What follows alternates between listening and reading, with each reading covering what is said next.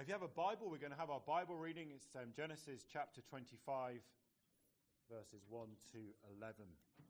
If you need a Bible, there are a box at the back. Please go and grab one.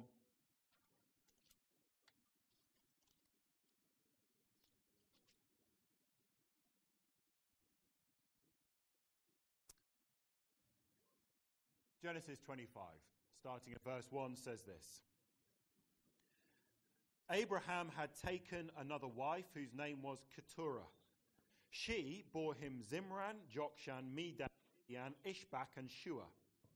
Jokshan was the father of Sheba and Dedan. The descendants of Dedan were the Asherites, the Letushites, and the Leumites. The sons of Midian were Ephah, Epher, Hanok, Abida, and all these were the descendants of Keturah. Abraham left everything he owned to Isaac, but while he was still living, he gave gifts to the sons of his concubines and sent them away from his son Isaac to the land of the east. Abraham lived 175 years. Then Abraham breathed his last and died at a good old age, an old man and full of years, and he was gathered to his people. His sons Isaac and Ishmael buried him in the cave of Machpelah near Mamre, in the field of Ephron, son of Zohar the Hittite. The field Abraham had brought from the Hittites. There Abraham was buried with his wife Sarah.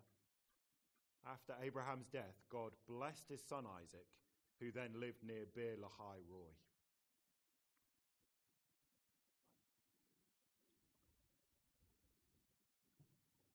The Bible begins by saying, in the beginning, God created the heavens and the earth.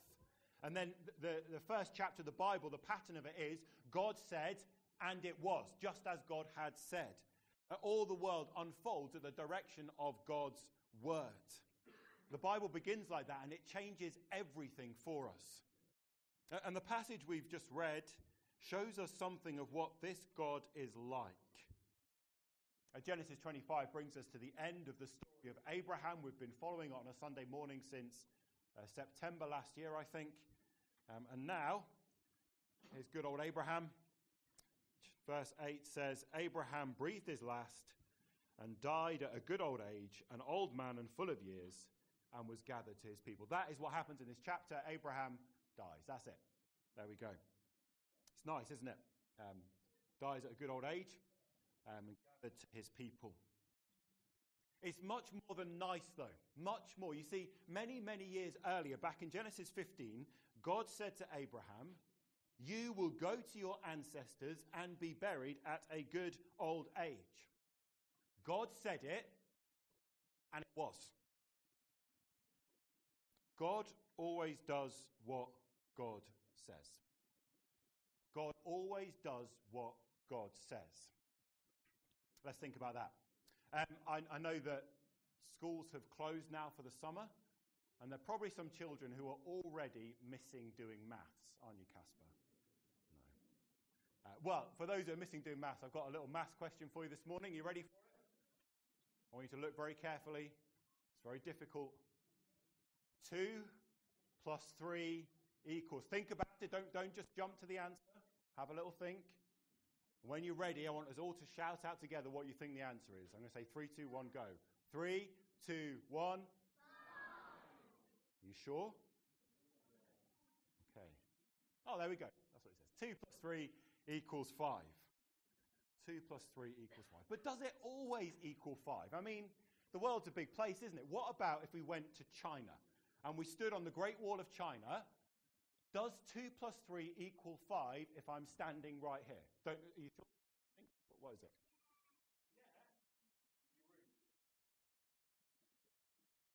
How about, though, if we went to the highest place on the planet? What about if we went to the top of Mount Everest? We joined that queue of people. If we asked this person here, 2 plus 3, what is it? What would he say? 99. 99, yeah, because he's probably gone brain dead because of lack of oxygen. But he would be wrong, wouldn't he? Because what is the answer on Mount Everest? 5. Okay. But that's fine. That's fine for our planet. What about if we left our planet and we stood on the surface of the moon and we looked back at Earth? If you're standing on the surface of the moon, what does 2 plus 3 equal? 5. Are you sure? You sure? Really sure? Interesting. What about, though? So we've thought about different places on earth or away from earth. What about if there was just nothing? If there was nothing at all, what does 2 plus 3 equal? What does it equal? No, it equals 5. It always equals 5. Doesn't matter where you are, doesn't matter when you are, doesn't matter who you are, doesn't matter if there's even nothing. 2 plus 3 always equals 5, is always the same. Why is that? That's a deep philosophical question. Philosophers wrestle with that. But it's always the same. It's always true. Wherever you are, whatever you're doing, whenever you're doing it, it's a fixed reality. 2 plus 3 is always 5. Well, the life of Abraham gives us a fixed reality, and the fixed reality is God always does what God says. God said, and it was. That is woven into the construction of the universe.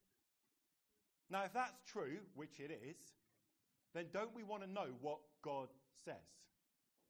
If God always does what he says, don't we want to know what he says? Well, in the Bible, God tells us the story of kingdom blessings. At the beginning of the Bible, in creation, we have blessing introduced. God sets up a kingdom of heaven on earth, and when he makes people, it says God blessed them. And God always does what God says. But then there was a rebellion in the kingdom. The blessing was interrupted, and the crafty snake in Genesis 3 came in, and he attacked what God said. And the people in Genesis 3 did not believe that God always does what God says.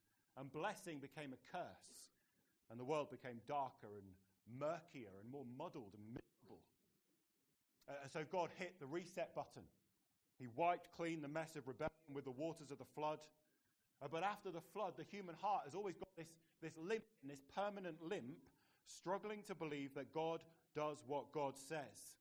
We struggle with it, but God doesn't.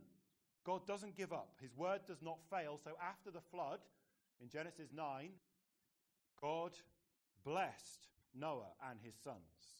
God is committed to bless, and God always does what God says. Then, blessing was erupted in the life of Abraham. In Genesis 12, God meets Abraham.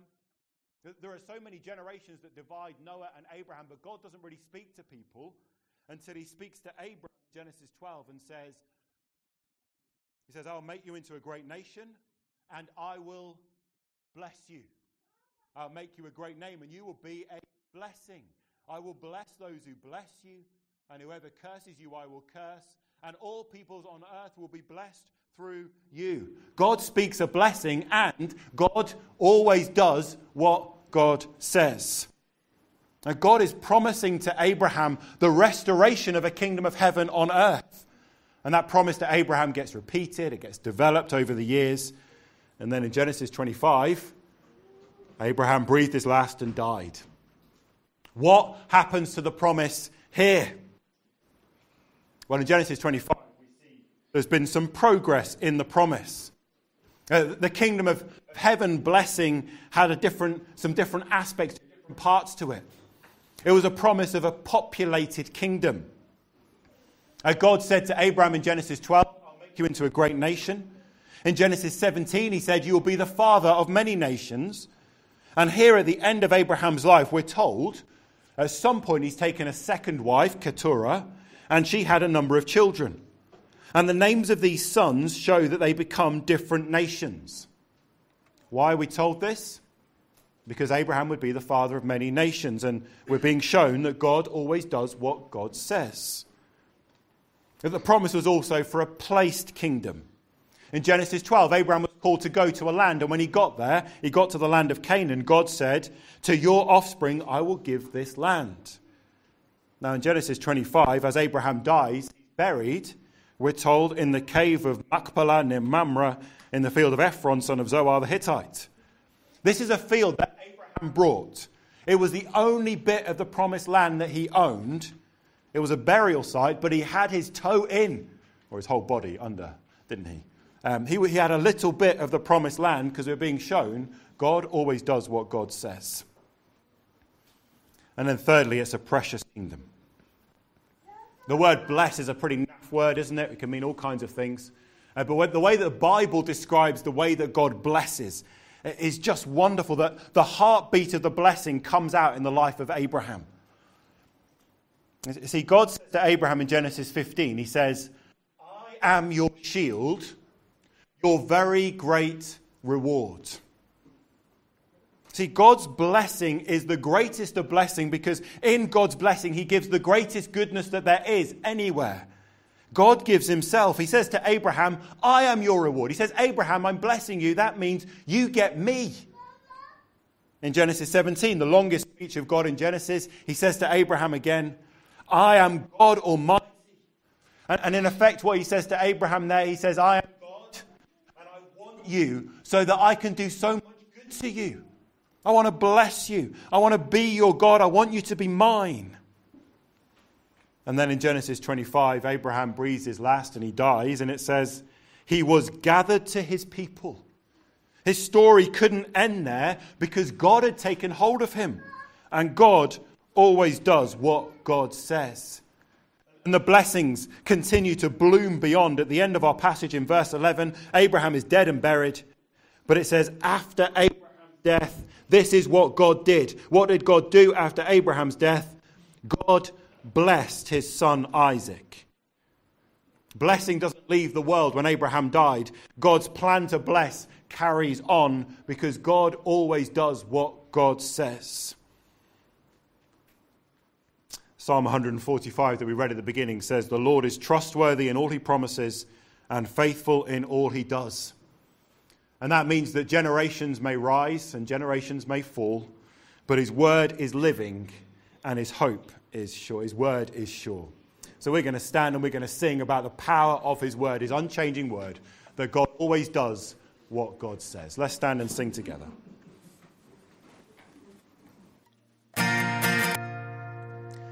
Please take your seats.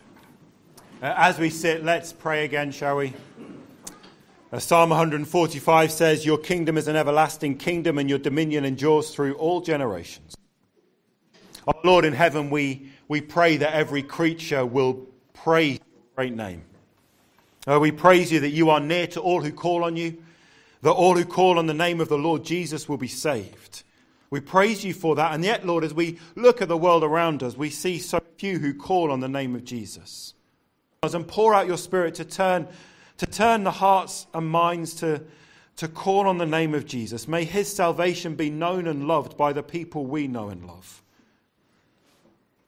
Lord, we pray the same for the country of France, and especially we lift before you Rob and Sylviane Reeves, our partners there. Lord, we pray that through them and through the churches they're involved in, that the message of Christ would be heard, that it would spread far and wide. Would you strengthen them in your grace and provide for what they need? Our Lord, as we pray for our world, Lord, we think of places of trouble in the world, and we bring before you the country of Ukraine at this time. Lord, we pray that you, God of heaven, would look on earth and have mercy. Lord, we pray that you would bring peace in that land. Lord, that for those who mourn, that you would bring comfort. Lord, that we're at Christchurch Camborne for a time of prayer, but this is our last evening service before the summer break. We have our summer home group at the Carters this week. If you need to know where that is, please ask. And coming up in the summer on the 13th of August, an opportunity to be a blessing in our community. If you're able to help in any way with Bands in the Park, please do speak to Diana. Your help will be very much appreciated. What is next? Here we go. Paul, do you want to come? You're very welcome to bring your family. That's up to them.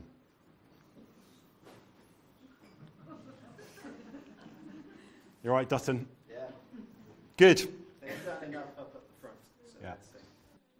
They're on the screen. The Lord Jesus said it is more blessed to give than to receive. And we are giving Paul and his family away. And because they're so dear to us, it is a great blessing. A really great blessing. And Paul has been with us for 3 years with your family as our assistant pastor. And the Lord has called you away to serve as a pastor at Thurfield Chapel. It's been such an honour to have you with us at Kingfisher for 3 years. A real blessing for us. And Tanya, Seth and Orla as well, who seems to have been absorbed into my family over there. We've enjoyed your family so much. We've stood shoulder to shoulder in the gospel. I'm really thankful to the Lord for the blessing you've been to me personally, to us as a church, to our communities and beyond. And I'm really, really excited for what the Lord will do in you and through you in the coming years.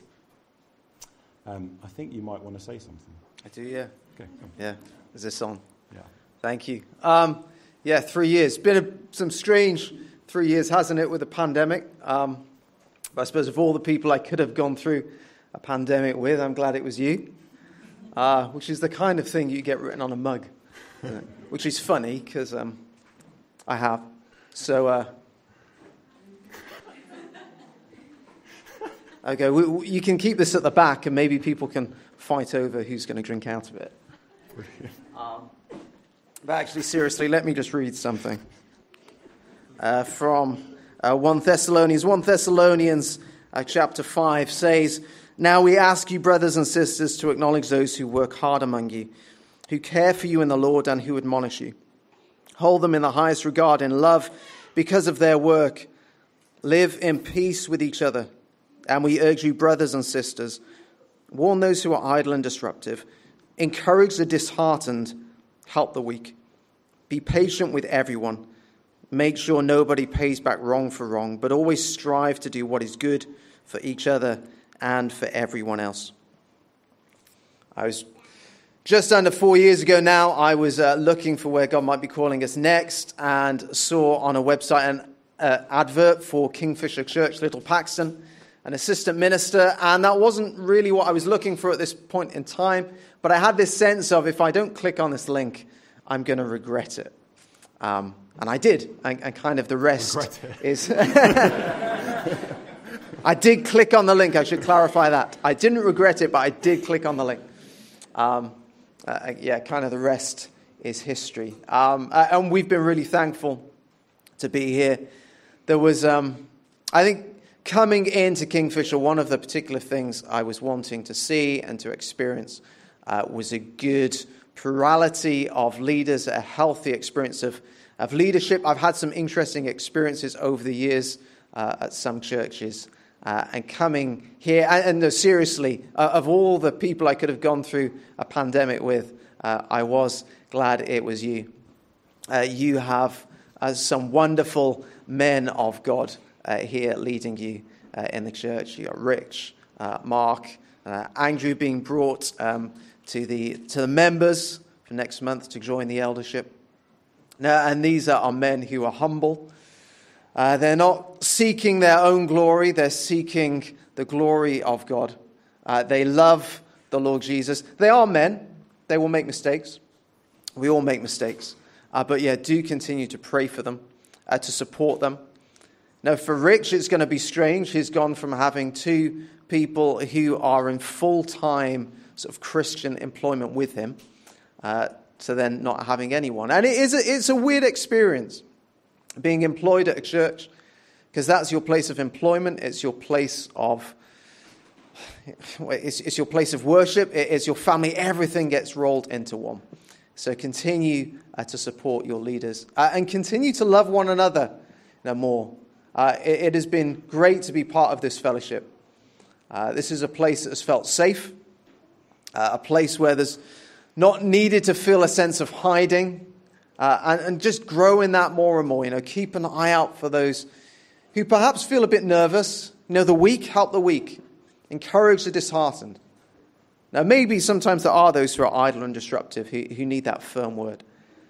Keep an eye out for those who maybe are by themselves that we can easily forget, we can overlook, or we don't know how to help them. Move towards them. I grew up being very risk-adverse, and I remember watching the BBC Chronicles of Narnia.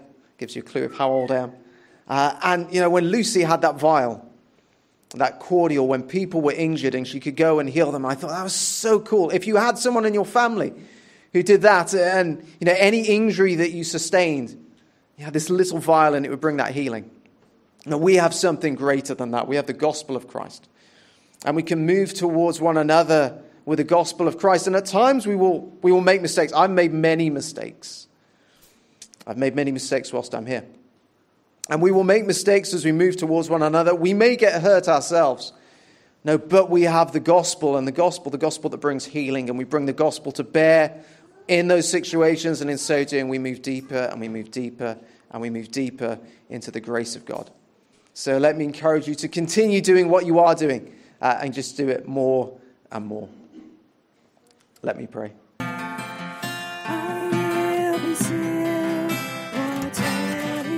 You always choose this hand, don't you? You'll be crazy to choose the other hand. God always does what God says, so we can always trust what God says. God promised to bless Abraham. He trusted the promise, and he lived by faith in that promise. And in the New Testament, the book of Hebrews reflects on Abraham's life like this. It says, by faith, Abraham, when called to go to a place he would later receive as his inheritance, obeyed and went, even though he did not know where he was going. By faith, he made his home in the promised land like a stranger in a foreign country. He lived in tents, as did Isaac and Jacob, who were heirs with him of the same promise. He was looking forward to the city with foundations, whose architect and builder is God. And by faith, even Sarah, who was past childbearing age, was unable to bear children because she considered him faithful who made the promise. And so from this one man, and he as good as dead, came descendants as numerous as the stars in the sky and as countless as the sand on the seashore. All these people were still living by faith when they died. They did not receive the things promised. They only saw them and welcomed them from a distance, admitting they were foreigners and strangers on earth. Instead, they were looking for a better country, a heavenly one. Therefore, God is not ashamed to be called their God, for he has prepared a city for them. Did you hear that bit? The bit I've put in bold and highlight on the screen. They did not receive what Abraham in Genesis 25, when he dies, he did not receive the things promised. He had tokens and types and pictures. He had the beginnings, but not the full substance. And so when we read about this populated kingdom, Abraham was the father of many nations, but he didn't receive the things promised. The nations in Genesis 25, they are not the citizens of the kingdom of heaven. It's a picture and not the reality. And the placed kingdom, Abraham owned a part of the promised land when he died, but it was a graveyard. He did not receive the things promised. He died not having received, but trusting the promise. In fact, the reason that he had that burial site in the land was because he was trusting the promise. He was longing for a better country, a heavenly one. And so if we went to Abraham on his deathbed and we said, Abraham, we've got some questions for you. Question number one, Abraham, where is your home? What would he say? What would he say? I reckon he'd say something like, my home is here, but it's not here. I've lived as a stranger on earth and God has promised me a better country. That's my home, and I die resting on the promise. And then Abraham singles out his sons. I don't know if you noticed that in the reading, how Isaac was the main son. And the reason he singles out Isaac is because in Genesis 17, God said, my covenant I will establish with Isaac. He's the miracle child, the son of the promise. So Abraham left everything to Isaac. He provided for the other children, but Isaac is the heir. He sent the others away from Isaac because he's trusting the promise. He's protecting Isaac because God had said Isaac is the promise bearer. And God had said it, and God always does what God says. Abraham trusted the promise. He trusted that through his offspring, through Isaac, and then beyond Isaac for generation after generation, Abraham doesn't know how many generations, but eventually blessing would be unleashed on all the earth through that line. So if you asked Abraham on his deathbed another question and said, Abraham, where is the hope for the world? It's a good question, isn't it? This world that is crushed under curse. A world aching for release. Can there ever be blessing like there was in the beginning? Abraham would say yes. It's through my offspring, through Isaac and the family that comes through him. Eventually, in time, a son will be born who will crush the serpent's head, and he will restore original blessings to all the nations who receive him. There is hope, and it will come. It will come when one born among my descendants walks on the earth and says, the kingdom of heaven has come near. And God always does what he says. And so, like Abraham, we can always trust what God says. But can we? Now, can we really do that? Is it practicable to actually trust what God says all the time? think about Abraham. Just to really press into this. Abraham, when he died, did not have what was promised. Now, the promise that came to Abraham is a promise that is so good. It's hard to describe how good the promise is. A promise of untainted, unspoiled, unblemished, unending happiness. A life in closest fellowship with God Almighty, being wrapped up in everlasting arms of love. It's a promise of the world being as it should be. And everybody in the world being as we should be. A world where there is no sadness and no sickness and no sin. A world where there is no death and no pain and no agony. A world where God looks at every detail of it and he says, it is very good. The one who knows all things looks at all things and says, it is perfect. So good. The promise is so good. But life is not. It wasn't for Abraham and it's not for us. Now that promise to Abraham, it comes and meets us in Jesus Christ.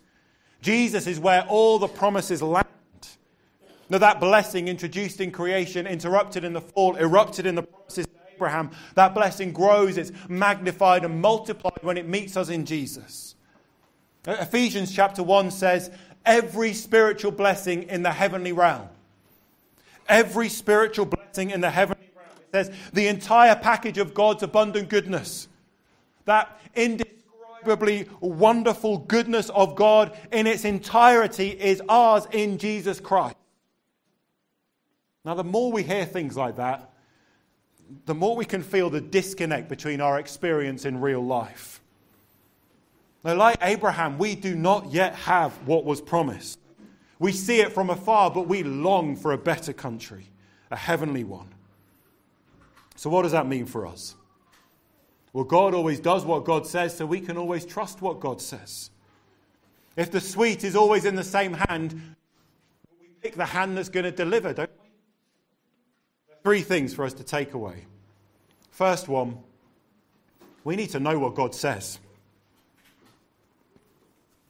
So many people, maybe this is your story, but so many people tell a story like this. They say, there was a time when I was trusting Jesus, I was a Christian, and then this thing happened in my life, and it was a bad thing, it was a sad thing, an awful thing, and when that thing happened, I stopped believing. Now, so often our journey in life can bring those awful times upon us. Where we go through a valley of the shadow of death. It's terrible things. But in those times and before and after, we want to gently be asking, but what does God say? God hasn't promised us a happy life immediately. God never said we would escape all the sadness now. If we trust what we imagine God might have said, we're going to get into all kinds of trouble. Now, God always does what he says, so we've got to work hard to know what God has said. We need to know what he says. That's the first thing. The second thing, we can wait. The film, The Best Exotic Marigold Hotel, is a fairly below average film, if you've ever seen it. But the manager of this hotel has a line that he repeats. He says, everything will be all right in the end, and if it's not all right, it's not the end. Everything will be all right in the end. If it's not all right, it's not the end. Our God has not promised that everything will be all right in the end. Our God has promised that in the end, everything will be glorious. The kingdom of heaven that was planted as a mustard seed when the Lord Jesus was on earth, it will reach its glorious consummation. And the heavenly city will descend and it will meet on earth. And God will dwell with his people. And he will wipe away every tear from every eye. And there will be immortal, imperishable bliss. That will be our state. And our song will be, worthy is the Lamb. Worthy is Jesus Christ, the one who was slain for our sins, who lives now to intercede for us. All our hope is in him, and all the glory goes to him, the one who died to grant our citizenship in heaven. And then Father God will meet us with the words, welcome home. Welcome. Do you know how that's going to happen? No, of course we don't know how. Now, when Abraham was promised that the world would be blessed through his family, he didn't have a family. He was childless. He cried out to God. He said, how can you bless through my family? Because I haven't got a family. And God said, look at the stars. In effect, God said, look at what my word has done. I spoke and they were. Look at the stars. I always do what I say, so trust me. Abraham was promised that the whole world will be blessed through Isaac. And then God said, give Isaac to me. I want you to sacrifice your beloved son. Abraham didn't know how God could do what he said if Isaac was dead, but he reasoned God is God. God cannot fail to do what he said, and so Abraham obeyed, even when he couldn't see how. God always does what he says, so we can trust him. Trust that he is big enough to work out how to do it. Now, if we haven't received all that he promised, if we're not yet raised imperishable in the new world, if we've not yet finished our struggle with sin, if we still ache, if tears of grief still roll down our cheeks, if we still find ourselves stumbling, if we still look at the world and think it stinks and it's awful, that doesn't mean God has failed. It means we're not yet at the end. We can wait. And as we wait, we can ask, where is your home? Where is your hope? Now, those actions at the end of Abraham's life, they help us to keep going. We can ask each other the question, where is your home? See, our Lord Jesus said, I've gone to prepare a place for you. A place in my Father's house, a place in the heavenly city. And he said, I will come back and take you to be with me, that you also may be where I am. Where is your home? And where is your hope? Now, Abraham would say, it's through my offspring that God's going to bring blessing to all. We can say, Abraham's offspring has come. Jesus Christ has come, the one in whom is every spiritual blessing. All blessings for those who trust him. So what can we do? Well, Hebrews chapter 12 says this. It says, therefore, since we're surrounded by such a great cloud of witnesses, let us throw off everything that hinders and the sin that so easily entangles, and let us run with perseverance the race marked out for us, fixing our eyes on Jesus, the pioneer and perfecter of faith. For the joy that was set before him, he endured the cross, scorning its shame, and sat down at the right hand of the throne of God. Consider him who endured such opposition from sinners, so that you will not grow weary and lose heart.